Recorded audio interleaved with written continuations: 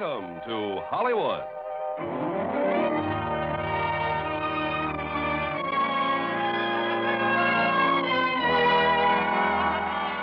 The Armed Forces Radio and Television Service brings you the Hollywood Radio Theater, starring James Mason and Pamela Collino in Five Fingers. Ladies and gentlemen, your producer, Mr. Irving Cummings.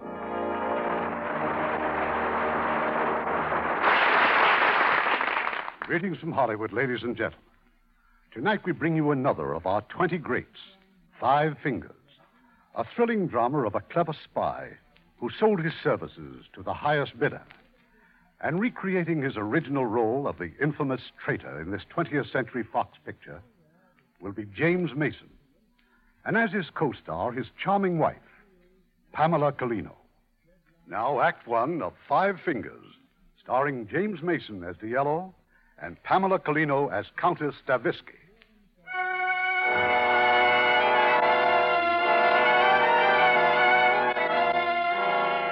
This account begins in 1944. The war was at its height. But some nations still were neutral. Among them, Turkey. One evening late in March, an attaché of the German embassy at Ankara, a man named Moisic, was about to enter his quarters when a stranger appeared from out of the shadows. Whatever you do, don't raise your voice. Who are you? What do you want? Take me to your office. Either you tell me who you are... Don't be a fool. I've brought you the opportunity of a lifetime. I can make you the envy of the entire German Foreign Service. Now, open the door. The stranger was in his middle 30s, well-dressed, and as Moisic soon found out, exceedingly sure of himself. Let me warn you, Moisic. Not one word of this must reach anyone except your ambassador. My life will depend on your discretion. A responsibility I do not choose to accept. I'm afraid you have no choice. Your life will depend upon it, too. You see, certain British documents classed as most secret have come into my possession. The price is £20,000, English pounds sterling. 20,000? Who are you? I am a spy, obviously. I'm also a businessman. And you consider it sound business to pay £20,000 to an unidentified amateur for a set of so-called secret documents? Not so-called, not secret. I said most secret. You will inform Herr von Papen of my offer. Naturally, he'll have to check with Berlin. I'll telephone you on Friday for his answer. I must have more information. If you accept, I'll return at 7 o'clock on Friday evening with 2 rolls of film containing photographs of the document. And I will receive from you the sum of £20,000 in English banknotes. For each subsequent roll of film, the price will be £15,000. Is this clear? It's not clear at all. What documents? Containing what? For one thing, the English have been discussing with the Turks their possible participation in the war. A matter of pure supposition. I have the minutes of their secret talks. Your ambassador, Herr von Papen, would be enlightened by them and perhaps a little frightened. What else? The latest Allied plans for the shuttle bombing of certain Balkan targets, when and by whom and how many. Go on. Don't be greedy, Moisic. What do you expect for £20,000? How did you obtain such information? That is no concern of yours, nor is my identity, and please do not have me followed. You Germans have no talent for it. You keep wanting to get ahead of the people you follow. Yes, destiny extends its hand to you. Take it and hold on. Good night, Moisic. The men left. Moisic did not have him followed. But had he done so, he'd have discovered that his visitor was in the employ of the British Embassy, the ambassador's valet. And like any proper valet, he was at his post when the ambassador returned shortly before midnight from a reception. A pleasant reception, sir? Diplomatic receptions are never pleasant, Diallo. The faces may be, but never the motives. Your coat, sir. Allow me. Speaking of pleasant faces, Diallo, at one time, weren't you in the service of the Countess Stavisky? I was valet to her late husband, sir, at the court of St. James. She was at the reception. Is she well, sir? As charming and lovely as ever, but not so well off. The Nazis in Poland have confiscated everything she owns. I'm sorry to hear it, sir. She was a lady of great wealth. And she used it well. More than anyone I've ever known, Countess Stavisky symbolized the world in which she lived. A world of beauty and luxury. Gone forever, I'm afraid. Let us hope not, sir. I put the survey of Turkish manganese beside your bed together with your journal. Oh, yes. Thank you. That will be all, Diallo. One moment, sir. Your capsule. Diallo, have you ever considered the possibility that you might, just for once, forget something? Often, sir. I don't think you'd ever get over it. Nor do I. Good night, Your Excellency.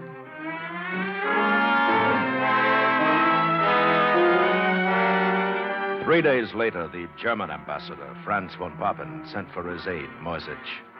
He had just received a dispatch from Berlin. Well, it's here, Moisich. Read it. Transaction approved. Take every precaution. Essential you determine identity of agent. Expect immediate report. It was sent by Kaltenbrunner.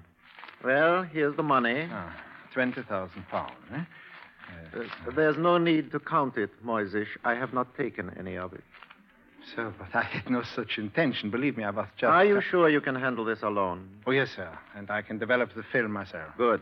The fewer people who know about this, the better. Particularly if this fellow makes fools of us. What was your impression, Moisich? Arrogant, spoiled, cynical. A British aristocrat if I ever saw one, sir. Fantastic. Oh, by the way, a code name has been assigned to him. He is to be referred to as Cicero. The name is the personal choice of Herr Ribbentrop. Has it any significance, sir? None that I know of, except the surprising fact that Herr Ribbentrop had ever even heard of Cicero. Oh, he'll be here tonight. He said 7 o'clock, sir. Keep your wits sharp. A great deal depends on you. Yes, sir. Thank you, sir. Yeah, Moisich. Yes, excellent. The money. Here. You forgot it. Excellent. Promptly at 7 o'clock, Diallo arrived at Moisich's office. On the desk lay the pile of banknotes. Ah, you have the money, I see. Thank you, Moisich. The film? Here, 2 rolls. Oh, fetch me a drink while I count it, will you? Scotch whiskey, please. I'm sure you must have some. We have the best of everything. One of the pleasures of duty in a neutral country. You Germans can drink fine Scotch whiskey, and your enemies can fill up on fine German beer. Well, you can count the money later. It goes into the safe now until I've developed the film. Are you going to develop the film yourself? Yeah, there's a dark room down the hall. Then perhaps you'd better drink this. You're trembling like a butterfly. You'll remain here until I come back. I'll lock the door. I won't open it to anyone but you. Now, hurry. Moisich was stunned by the contents of the film, as well he might have been. Back in his office, he did his best to hide his excitement. Interesting snapshots, aren't they? The documents seem to be genuine. Don't be pompous, Moisich.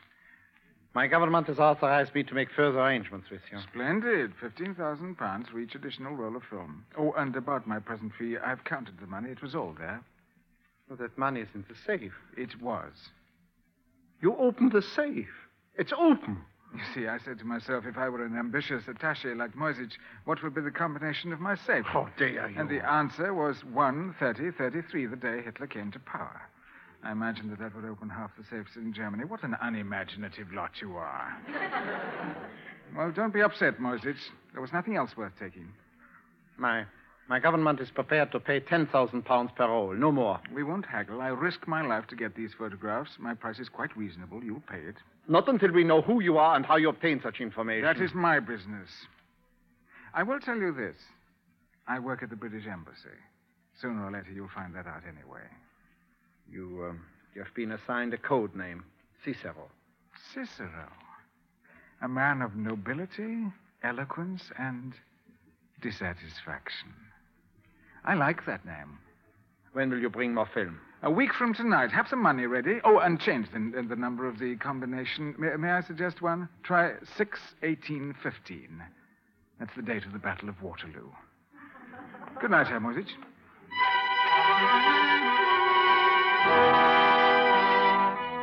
Diallo left. Then he took a walk, which led him to a rather shabby section of town and to a rooming house, the quarters of Countess Anna Stavisky. Oh, it's you, Diallo. Well, come in. Do I disturb you, madam? Not at all. Fortunately, I have a dinner engagement, but he's an undersecretary, and he's used to waiting. Any particular undersecretary, madam? Undersecretaries are never particular, Diallo. Perhaps that's why they take me to dinner. It is far more likely that in madam's presence they feel like ambassadors. Of all the diplomats I've ever known, you're still the best. It is my good fortune that you have known so few valets. Diallo, please. I've spoken to you before about this. You're the valet to the British ambassador, not to me. Now sit down and tell me the gossip. I'll begin with the British ambassador, madam. He finds you the most radiant, the most sought-after lady in Ankara. To him, you are a symbol of everything worth having and wanting. A symbol of the good old days. That's me. You see this, Diallo? An emerald. The last of the lot. I want you to take this to the pawn shop tomorrow. I couldn't face another trip. Would it not be pleasant to make just one more trip, madam, this time to redeem your jewels? Redeem? With English pounds? Here. Where did you get that money? It's yours, 5,000 pounds. But it can't be real. There's nothing as real as money. But I may never be able to pay this back. I don't want it back. I can't permit you. It must be the savings of a lifetime. Not savings, madam. I'm not a saving man. A business venture of mine has paid off handsomely. But what has it to do with me? I propose to advance you 5,000 pounds in return for certain favors. I have here another 15,000. I couldn't possibly keep such sums at the embassy, nor do I want to draw attention to myself by depositing it in a bank. But you, madam, could keep it for me. Go on, Diallo. You could leave this grubby room, rent an attractive villa, live as you please. But how would all that be a favor to you? From time to time, I shall want to transact my business in privacy. You would set aside certain quarters for me. I see. If all goes well, I shall have some 200,000 pounds within 12 weeks. That's the amount I've set as my goal. And then? South America. A new life, a new name. That, of course, will require a passport, visas, letters of credit. You could be of great help in obtaining them for me. How? I'll explain that when the time comes. Is there anything else? Nothing. Except all I've told you must remain extremely confidential. Seems little enough to ask for 5,000 pounds. Are you going to tell me what your business is?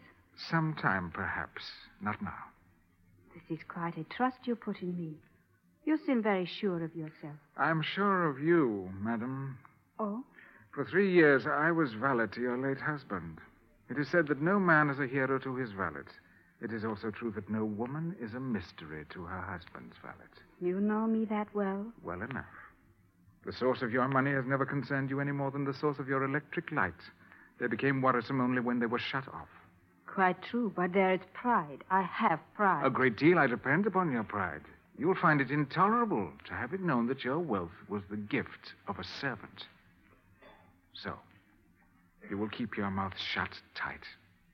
Get me a brandy. There, on the table. Of course. No, Diallo. Not 2 glasses. I shall drink only out of 1, thank you. Do you know why I discharged you after my husband died? I think I do, madam. Because you made me uneasy. I felt you had an evil genius for something. Little did I know it was for making money. That's a lie. That wasn't why I made you uneasy. No? No. You were attracted to me. It was upsetting to feel that way about a valet and to feel that the valet knew it all the time. Have I offended you? You'll soon be very rich. Everything worth having and wanting. The ambassador didn't say that about you. I did. That's how I've always thought about you. And now you want me to go with you to South America? Yes. Away from the war, the intrigues, the fears. And the poverty. And it would be right for us now. Because now at last, we are equal. Yes. Equals. Who's lying now, Diallo?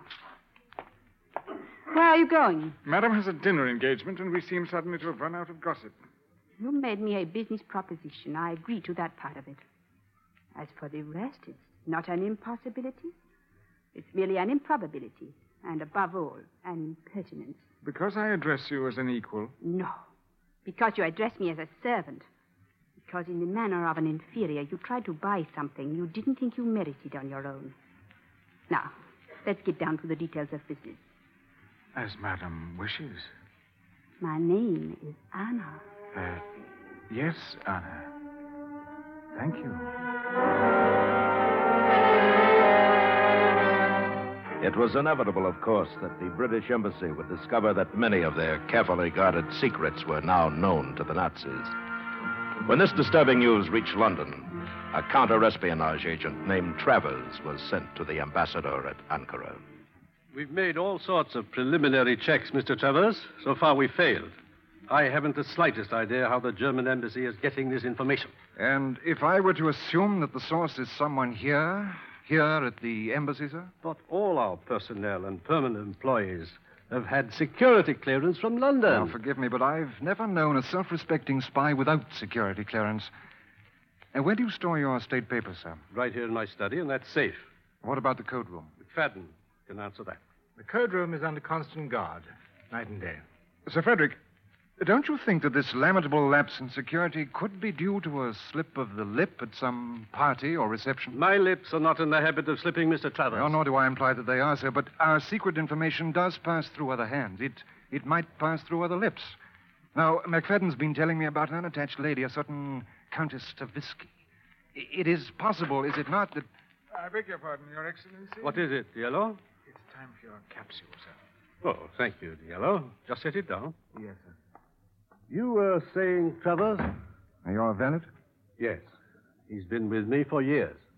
Well, about the Countess. According to McFadden, her circumstances have taken a startling change for the better. And does anyone know the source of her sudden good fortune? I'm not able to answer that. However, she has many friends on either side, Allied and Axis. Oh, by the way, you'll be interested to know I am not the only newcomer to Ankara. Colonel von Richter was also on the train from Istanbul. Von Richter?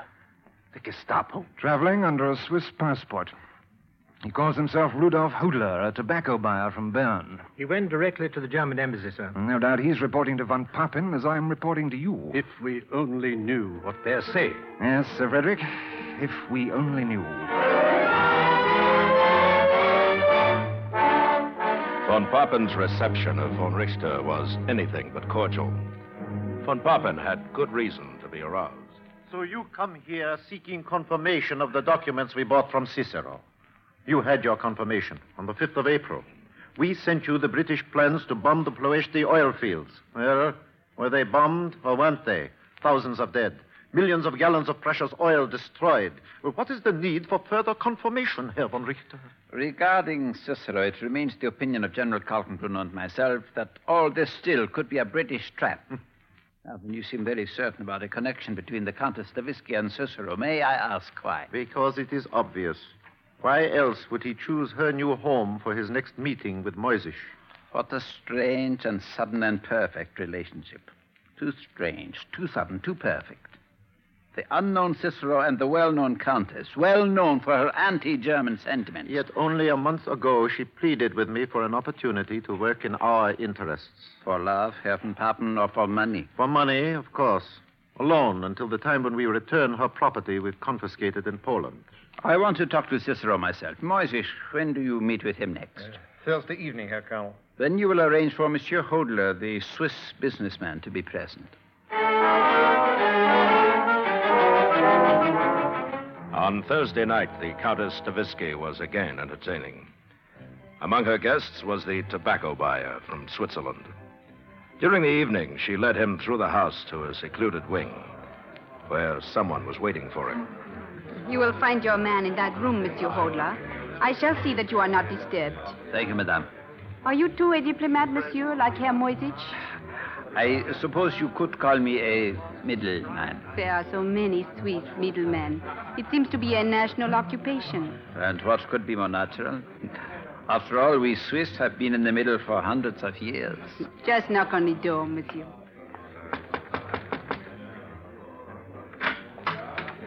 Colonel von Richter, sit down, please. Moisich tells me that you're to be the new intermediary. That is correct. Moisich is too well known here. It'll be safer for me to deal with you. I'm happy to hear it. I share your concern. The Countess, have you told her who I am? Of course not. Does she know the nature of your business? No. Then just what is her relation? My dear Colonel, I did not invite you here to discuss my personal affairs. We have some business to transact. Did you bring the money? You will be paid after we have developed the film. During the past weeks, I have sold Moisich 50 photographs, all of genuine secret documents. That's proof enough of my good faith. Henceforth, you will pay on delivery. No? Well, possibly you're no longer interested in the strategic plans of the Allies for the entire Mediterranean area. A second front? I do not know the number of the front. I do know that in these documents, Mr. Churchill keeps referring to the soft underbelly of Europe. Of course, I could take the film to von Papen and ask that he himself query the German High Command as to their interest. Very well. Here. 15,000 pounds. Why, you had it with you all the time. Who are you, anyway? If I told you I was the valet to the British ambassador, would you believe me? Certainly not. You see? At least tell me why you are selling us this information. I thought it was self-evident. For money. Oh, but you must have some other motive. Perhaps you share our disgust with British decadence. If I have a disgust for everything, it is simply for poverty. You sell us information which will help us win the war. Yet you insist upon being paid in money with a very dubious future. British pounds. What makes you think I think Germany will win the war? Apart from the money we pay you, you attach little importance to these documents. Why? In the first place, I cannot sell you the intelligence to make the proper use of them.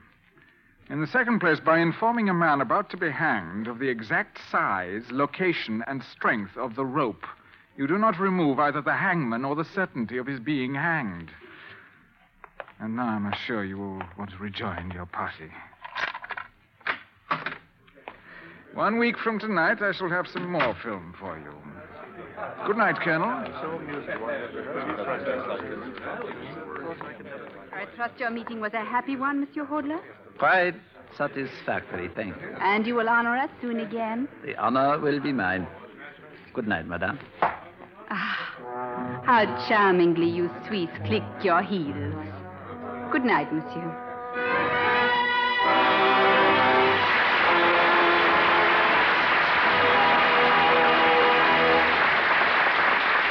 We'll continue with Act Two of Five Fingers in a moment. Letters that come to this show from servicemen bear postmarks from all over the world, and it's plain to see that they're having a wonderful opportunity to observe new customs and traditions among people of other lands.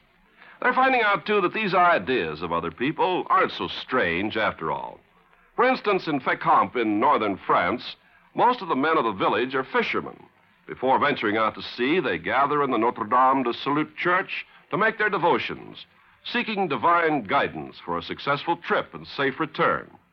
Benediction services are held also in other parts of France, in England and Newfoundland, in Greece and Italy. They're of a religious nature, but fishermen are pretty superstitious, too. Many of them will refuse to join a ship that doesn't have a mascot, and some refuse to sail on certain days or when the tide is running a certain way. I just don't think it'll be lucky for them. Well, all this might sound strange, but as our servicemen have observed, we have our own traditions about the sea. In some cases, these are religious, too, such as the services that are held in San Diego and Wilmington, California, at New Orleans and other fishing centers of Louisiana. We have other customs as far as luck is concerned.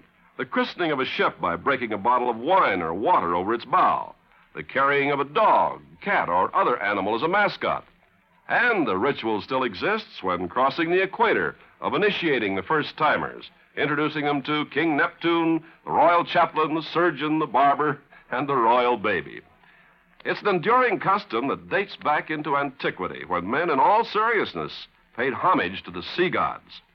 These things are a part of our culture, and they have their equivalents among the customs and traditions of other people. The way of doing things may be different, but the ideals are the same.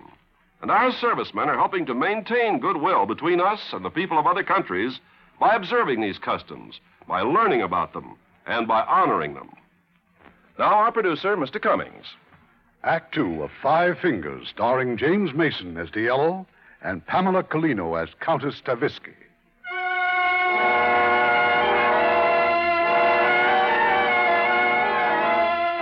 2 weeks went by. The man known to the British as Diello the valet and to the Nazis as Cicero the spy continued his audacious operations. How did he get his information? Months before, he had learned the combination of the safe in the ambassador's study. Removing the documents, he would place them under a lamp, but the ordinary electric light bulb was not bright enough. So he would substitute a much more powerful one, and then with a tiny pocket camera, quickly photograph each new document. In a matter of moments, the papers would be back in the safe and the original bulb restored to the lamp.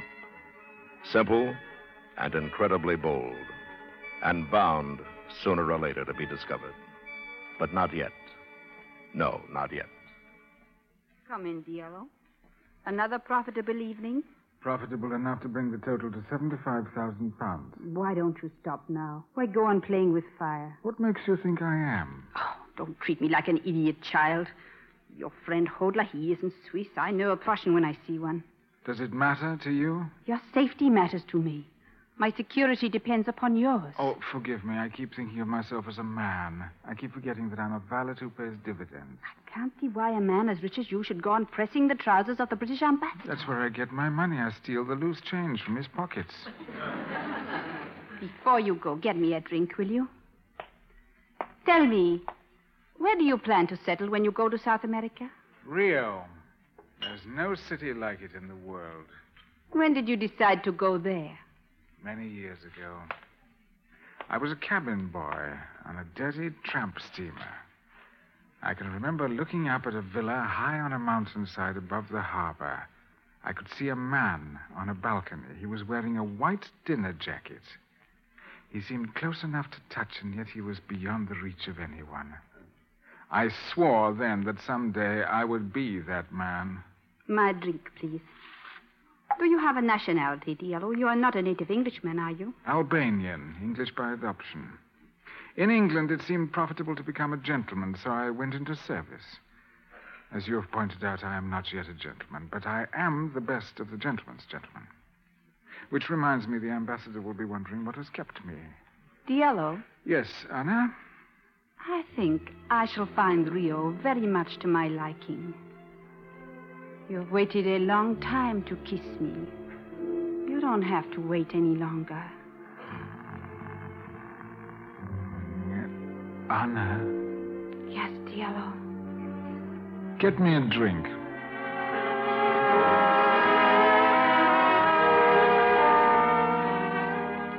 During the following weeks, Diallo's fortune grew to £155,000.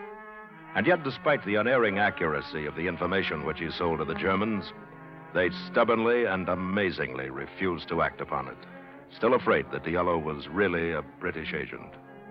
At the British Embassy, Travers, the counter-espionage officer, continued on the merry-go-round which had led him exactly nowhere. But one morning, he asked the ambassador to send for Diallo. We feel you can help us, Diallo. After all, you were valet to the husband of Countess de Visky for some time. I'm sure you learn more about both of them than we could in a lifetime of investigation. Infinitely more, Mr. Travers. Tell me, did you ever hear the Countess express sympathy for the Nazis? To my knowledge, the Countess never spoke of countries or of political parties, sir. The world to her was made up of individual people whom she either liked or disliked. Well, would you consider her to have been pro-German? The Countess was capable of being pro-anything, sir, if it made for a congenial dinner party. Then would you consider it possible for her to have become a German agent? Only for money, sir. Of which she has suddenly acquired a most generous supply. I know nothing about spies, of course, but I can remember that the Countess had a remarkable talent for receiving confidences from important people. The late Count always relied upon her for acquiring information. Thank you, Diallo. That's all. Oh, I'll be dining at the American Embassy. You may take the evening off. Thank you, sir. Clever chap. He told us nothing. The fact remains that von Papen still anticipates every move I make. Well, Travers, no argument? No, Your Excellency. No argument. That same evening, Colonel von Richter was once again at Countess de Visky's home, meeting with Diallo. You're very nervous tonight, Colonel. Is something troubling you? This house is far too dangerous a meeting place for us. I wouldn't be surprised if the British were watching it. Not yet, but they will. They suspect the Countess is a German agent. Are you serious? And all the while you suspected she was a British agent. Amusing, isn't it? We should never have met here. From now on, we won't. Do you know the Aslan Hane Mosque in the Old Quarter? Mojit will find it for you. We'll meet there a week from tonight. A week is too long. It must be sooner. Really? Why? Because there is something about which we must secure information as quickly as possible. A certain code word has appeared in several of the documents you brought us last week. The word is Overlord. We are convinced that Overlord is the name for their so-called second front. What we must know is the place and date, the where and the when. I can understand your curiosity. I will pay you well for it, 40,000 pounds. Generous of you. But is information of that nature likely to turn up at the British Embassy in Ankara? Don't you read the documents you sell us? I photograph everything that's stamped secret, most secret, and top secret. I'm not particularly interested in what they contain.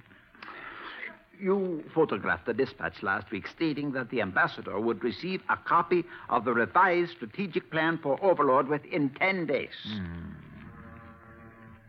40,000 pounds, you said. For the where and the when. We'll meet at the Aslan Hani Mosque on Thursday night. Bring the money with you.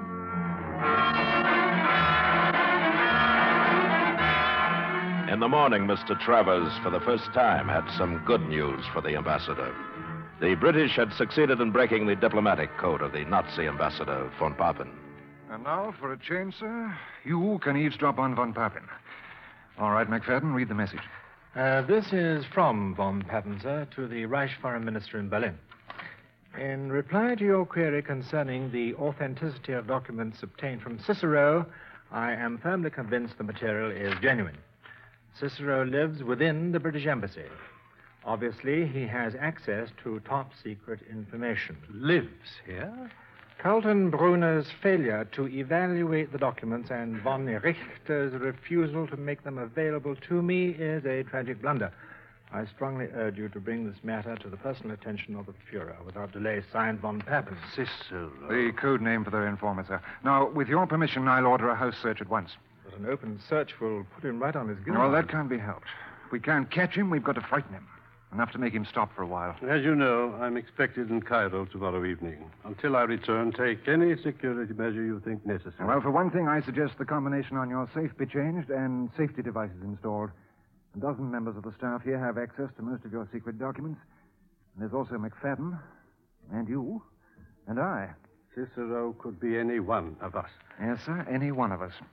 Well, McFadden, better start changing that combination. How long will it take? Oh, a few days, sir. But I can install an alarm bell in a matter of hours. I'm sorry to disturb you, sir. About your trip to Cairo, shall I pack your uniforms? I won't be needing them, thank you, Diallo. Very well, sir. I'll close your bags. By the way, Diallo, don't be upset if these gentlemen ransack my quarters while I'm gone. Oh, there'll be no need for that, I'm sure, sir. On Thursday night, Moisich and von Richter appeared as scheduled at the entrance of the Aslan Hane Mosque. But the man they were looking for Was not there. It's never been late before, sir. Never. Could it be possible, sir, that the British have found him out? It is more possible that the British have known about him all the time. It is very curious how easily Cicero acquired the documents he wanted to sell. And when only once we named the information we want to buy, how mysteriously he failed to deliver it. What does the colonel propose to do now, sir? Precisely nothing. All spies in time outlive their usefulness. I'm afraid, Moisich, that your friend Cicero has just about outlived his. Now, drive me back to the embassy. No, Diallo did not appear that night at the mosque. He went instead to call on the Countess Stavisky. So you can be very proud of me, Diallo. You have everything you asked for. Your passport, your visas, and your tickets. Your name is now Roberto Antonini. Well done, Signora Antonini. It was nothing. One of my many pleasant wifely duties. How much do they cost? 5,000 pounds. Another 1,000 for birth and marriage certificates. And the tickets? 2 first-class compartments, separate cars on the Istanbul Express leaving tomorrow evening. And the ship? An Argentine passenger freighter sailing from Istanbul directly to Rio, day after tomorrow at sundown. Now remember, you're to take no notice of me whatsoever on the train. When we reach Istanbul, we'll go aboard the ship at once. How did it go at the bank? The bank manager seemed extremely curious. But the papers will be ready tomorrow morning. How much? Another 1,000. And all my powers of persuasion this side of respectability? That leaves roughly 130,000 pounds. In dollars, about 600,000. In Brazilian cruzeiros, about 11.5 million. Plus the 40,000 you got tonight. No, I withdrew from that transaction. The market's getting shaky. I've decided to retire. You have before you an Argentine gentleman of leisure, about to take up residence in Brazil. I'm glad. We have more than enough anyway. We? We have more than enough? My dear Signora Antonini, where I came from, a man's money is his own. And if his wife is a good wife, he gives her some from time to time. Whatever you say, Roberto. Will you miss being a countess? Not for a moment, darling. Not for a moment. In the morning, Mr. Travers, for the first time, had reason to specifically question the ambassador's valet. Diallo, may I ask what you're doing with those letters? These, sir? Mr. Morrison gave them to me. The ambassador's personal mail, sir. Oh, I see. Perhaps you better take charge of it, sir, until he returns from Cairo. Yes, I think we'd better put it in the safe. How many letters are there? 5, sir. Oh, this one seems quite personal. A lady's handwriting. You were looking at it, weren't you? It's perfumed, sir. It struck me as such a pity that so few ladies use perfumed letter paper these days. By the way, Diallo, weren't you away from the embassy last night between 9 and 10? Yes, sir. Would you mind accounting for your movements? Not at all, sir. I walked for a while on the boulevard, stopped for a drink at the Yuxel Palace, then back to the embassy. Well, one other question about the Countess. Do you remember any particularly close friends she may have had in Switzerland? Did she go there often? Oh, very often, sir. She was extremely fond of Switzerland. Ah, then that explains it. Countess Stavisca left by plane for Switzerland this morning. I hope she can enjoy it in the style to which she is accustomed. Now, that shouldn't be any problem. She took with her 130,000 pounds. I wonder where she got it. Yes. I wonder, sir.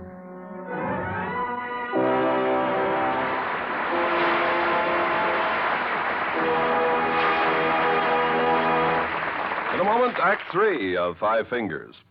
The town of Kotzebue, Alaska, had very little defense against the fire which raced through it on a winter's night. In a few hours, houses, stores, and other buildings had burned to the ground, and many people were homeless. But a unit from the 11th Air Division, stationed nearby, took charge and made space for the people to stay overnight, set up temporary shelters and mess tents. And the next day, they set to work to rebuild the town. On off-duty hours throughout the next few weeks, they worked as carpenters, painters, bricklayers, plumbers, and electricians. And from their example, the people of Kotzebue took heart. As the town was rebuilt, so their hope for the future was rekindled. Such acts by you and your friends today are shaping our world of tomorrow. We pause now for station identification.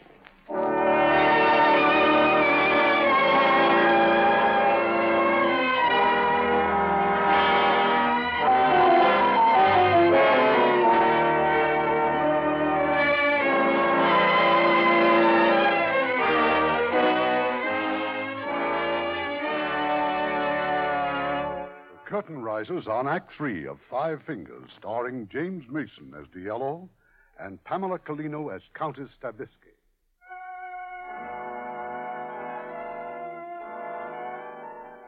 To Diallo, the news was unthinkable. Anna Stavisky had stolen his money and gone to Switzerland. He hurried away from the embassy, went to a cafe, and telephoned Moisich. Listen carefully, Moisich. Tell Colonel von Richter I have decided to get the information about Overlord. I need the money. But I'm being watched. I'll arrange a meeting place in Istanbul. I'll call you there tomorrow at the German consulate.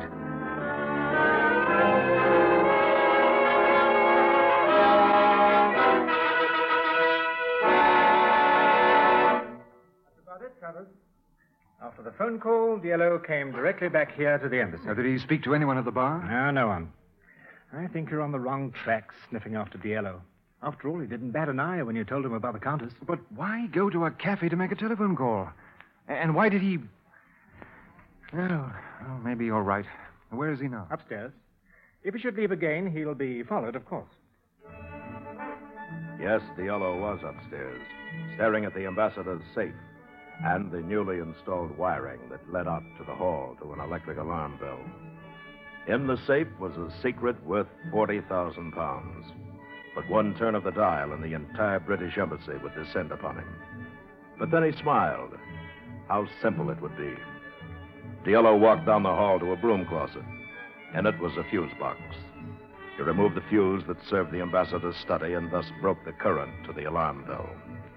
2 minutes later, he was taking photographs of half a dozen papers containing the word Overlord. And then there was no time to return the documents to the safe. No time for anything but to find out who was at the door. What do you want? I am the porter, sir. I clean office now. No, not now. His Excellency won't be back until tomorrow. But it is necessary. Not now, I said. Come back later. But the porter was not one to quickly surrender. If he could not tidy up the study, at least he could vacuum the carpets in the corridor. But when he turned on the vacuum cleaner, there was no electricity.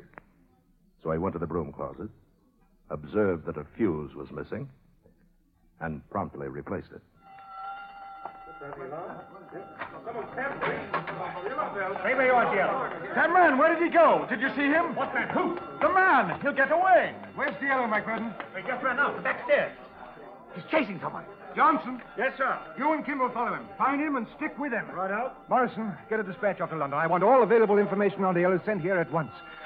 All right, McFadden, let's take a look at the safe.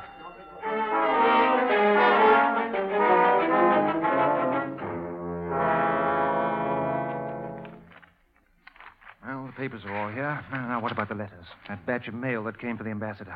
There were 5 letters. 1 letter's missing.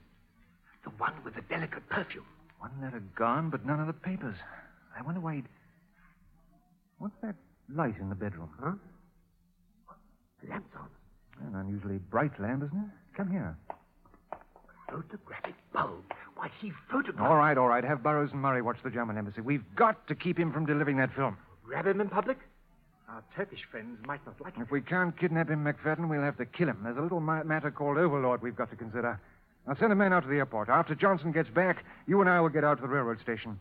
If he doesn't show up at their embassy, you can be sure he's leaving town.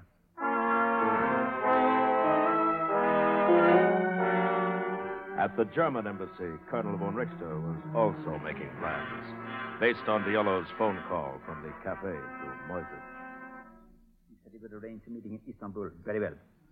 See what you and Stuyven take the train, Moisés, and I will go by plane.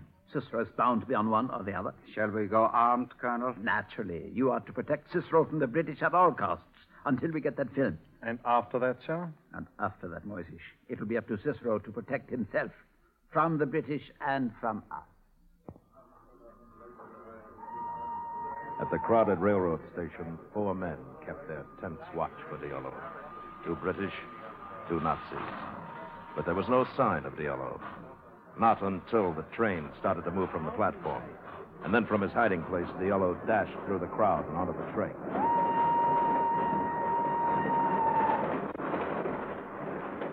I've gone through the last 3 cars. There's no sign of him. He's in the car just ahead.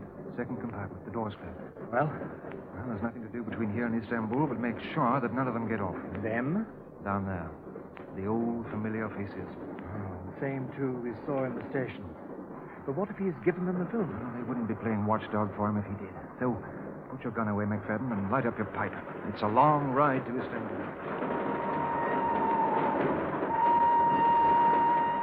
In his compartment, Diallo was reading a letter. A letter with the delicate scent, addressed to the British ambassador. And so, by the time you receive this letter, I shall be far from Ankara, far from uncertainty and hunger and humiliation. I shall be settled, I hope, in a new life of security and self-respect. You have spoken to me so often, my dear ambassador of Diallo, the perfect valet. Surely I can offer no greater proof of my devotion to the Allied cause than to inform you that your trusted Diallo is a German spy. I know both you and your government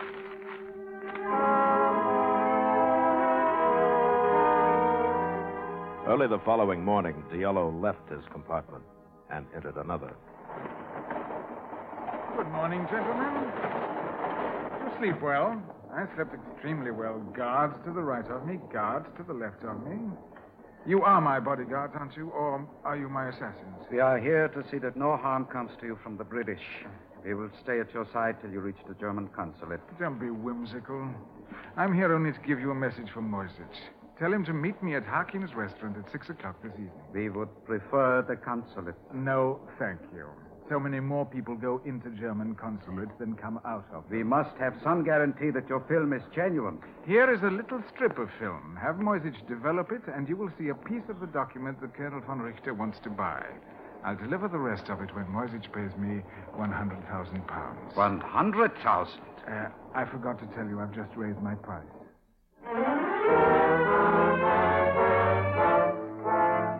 At 6 o'clock in Istanbul, in a restaurant called Hakim's, Moisich kept his appointment with Diallo. Some moments later, they were followed there by Travers and McFadden.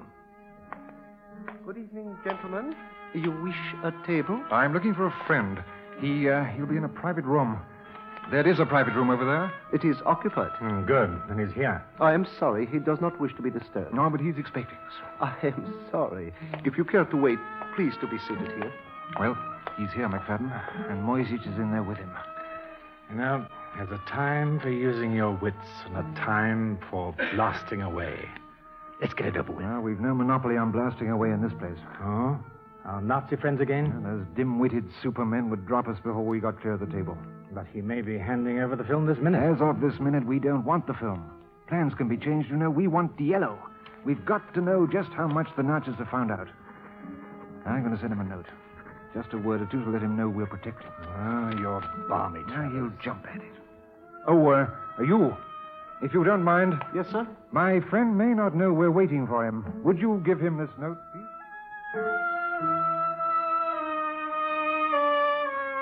That note you just got. Who is it from? What does it say? You're troubled, Moisich. Because you know that I haven't much longer to live? The 2 Gestapo men are here to protect you from the British. What 2 men? Really, Moisich, you and your guilty conscience and your big mouth. Well, the money is all in order, and here is the film. Good. Has it occurred to you that our roles are now reversed? That the British may try to kill you? Well, Moisich, shall we go?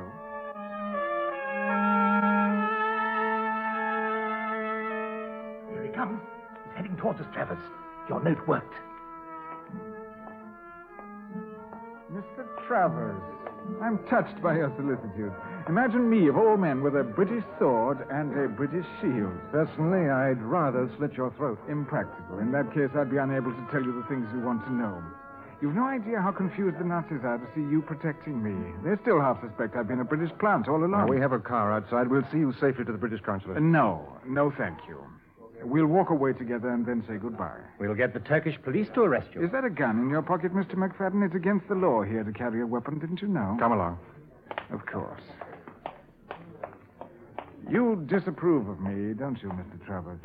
You're the most cold-blooded traitor I've seen in a lifetime of looking at human trash. What a pity. I rather hoped I looked like a gentleman.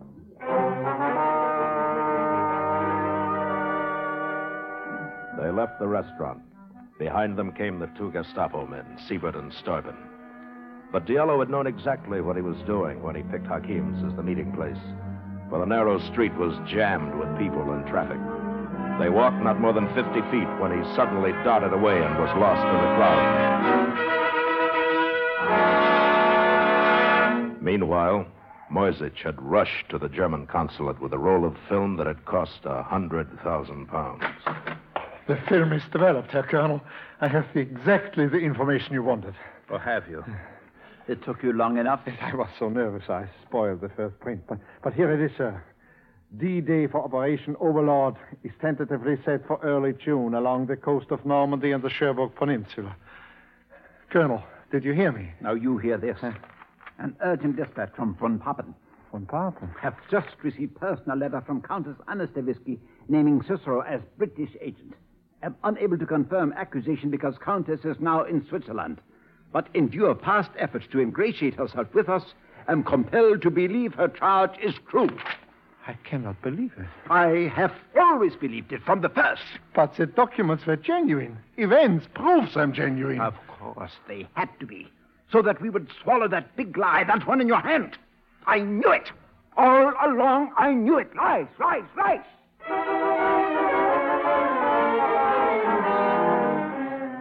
Yes, the Yellow had won. And as Roberto Antonini, he sailed away to Rio.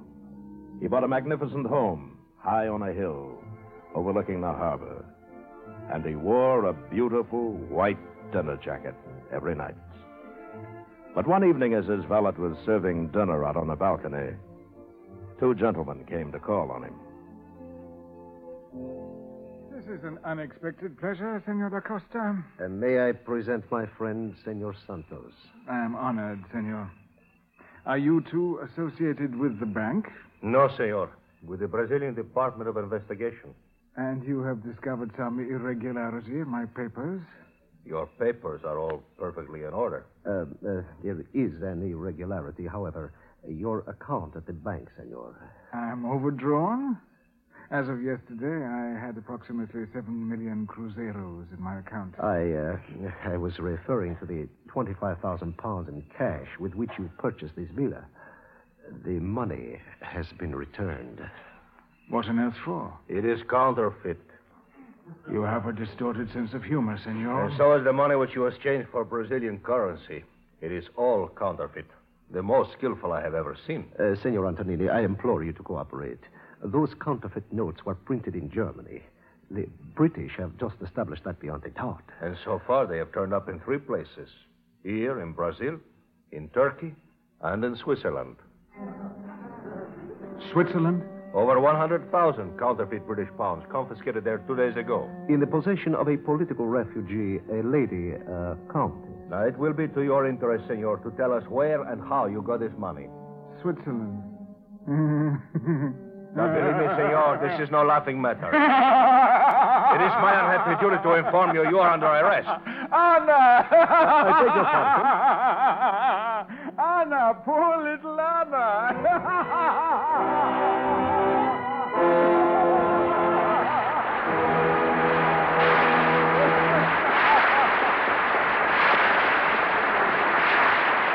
In a moment, our stars will return. Make a friend, and you make an ally. There's a thought for you to keep in mind, as many another American has. G.J. Watamool, a naturalized United States citizen, has done much to bring the fruits of democracy to his native country, India. As one of Hawaii's most successful merchants, Watamool, with his American wife, established the Watamool Foundation over 15 years ago to bring Indian students to America. The first year, they offered 14 fellowships, paid for the students' passage to the United States and their tuition at a university of the candidate's choice, and gave them $150 a month for 2 years' living expenses. Since the foundation was begun, industries all over America have offered their services to the Watamools in helping Indians learn modern techniques in pediatrics, the control of epidemics, food canning, and the building of machinery. Through the years, the Watamools have expanded their program to sponsor and exchange goodwill ambassadors between the United States and India. We should be especially proud of G.J. Watamool, who, as an American citizen, has proven to peoples of 2 nations that by helping others, you help your country. Now, here's Mr. Cummings with our stars. And here they are, James Mason and Pamela Colino.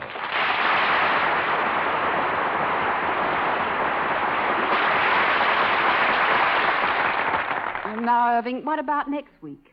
It's just out of this world, Pamela. In fact, that's where we're going for the story, because it's Paramount Pictures' shocking story of the War of the Worlds.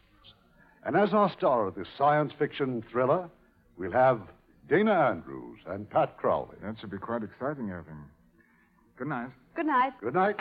I'll be seeing you Thursday night.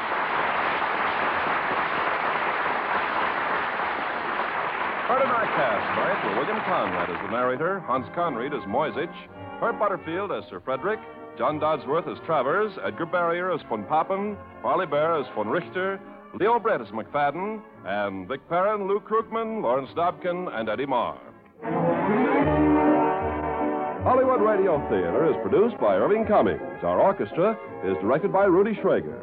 This is your announcer, Ken Carpenter, inviting you to be with us again next week at this same time for the Hollywood Radio Theater, a presentation of the United States Armed Forces Radio and Television Service.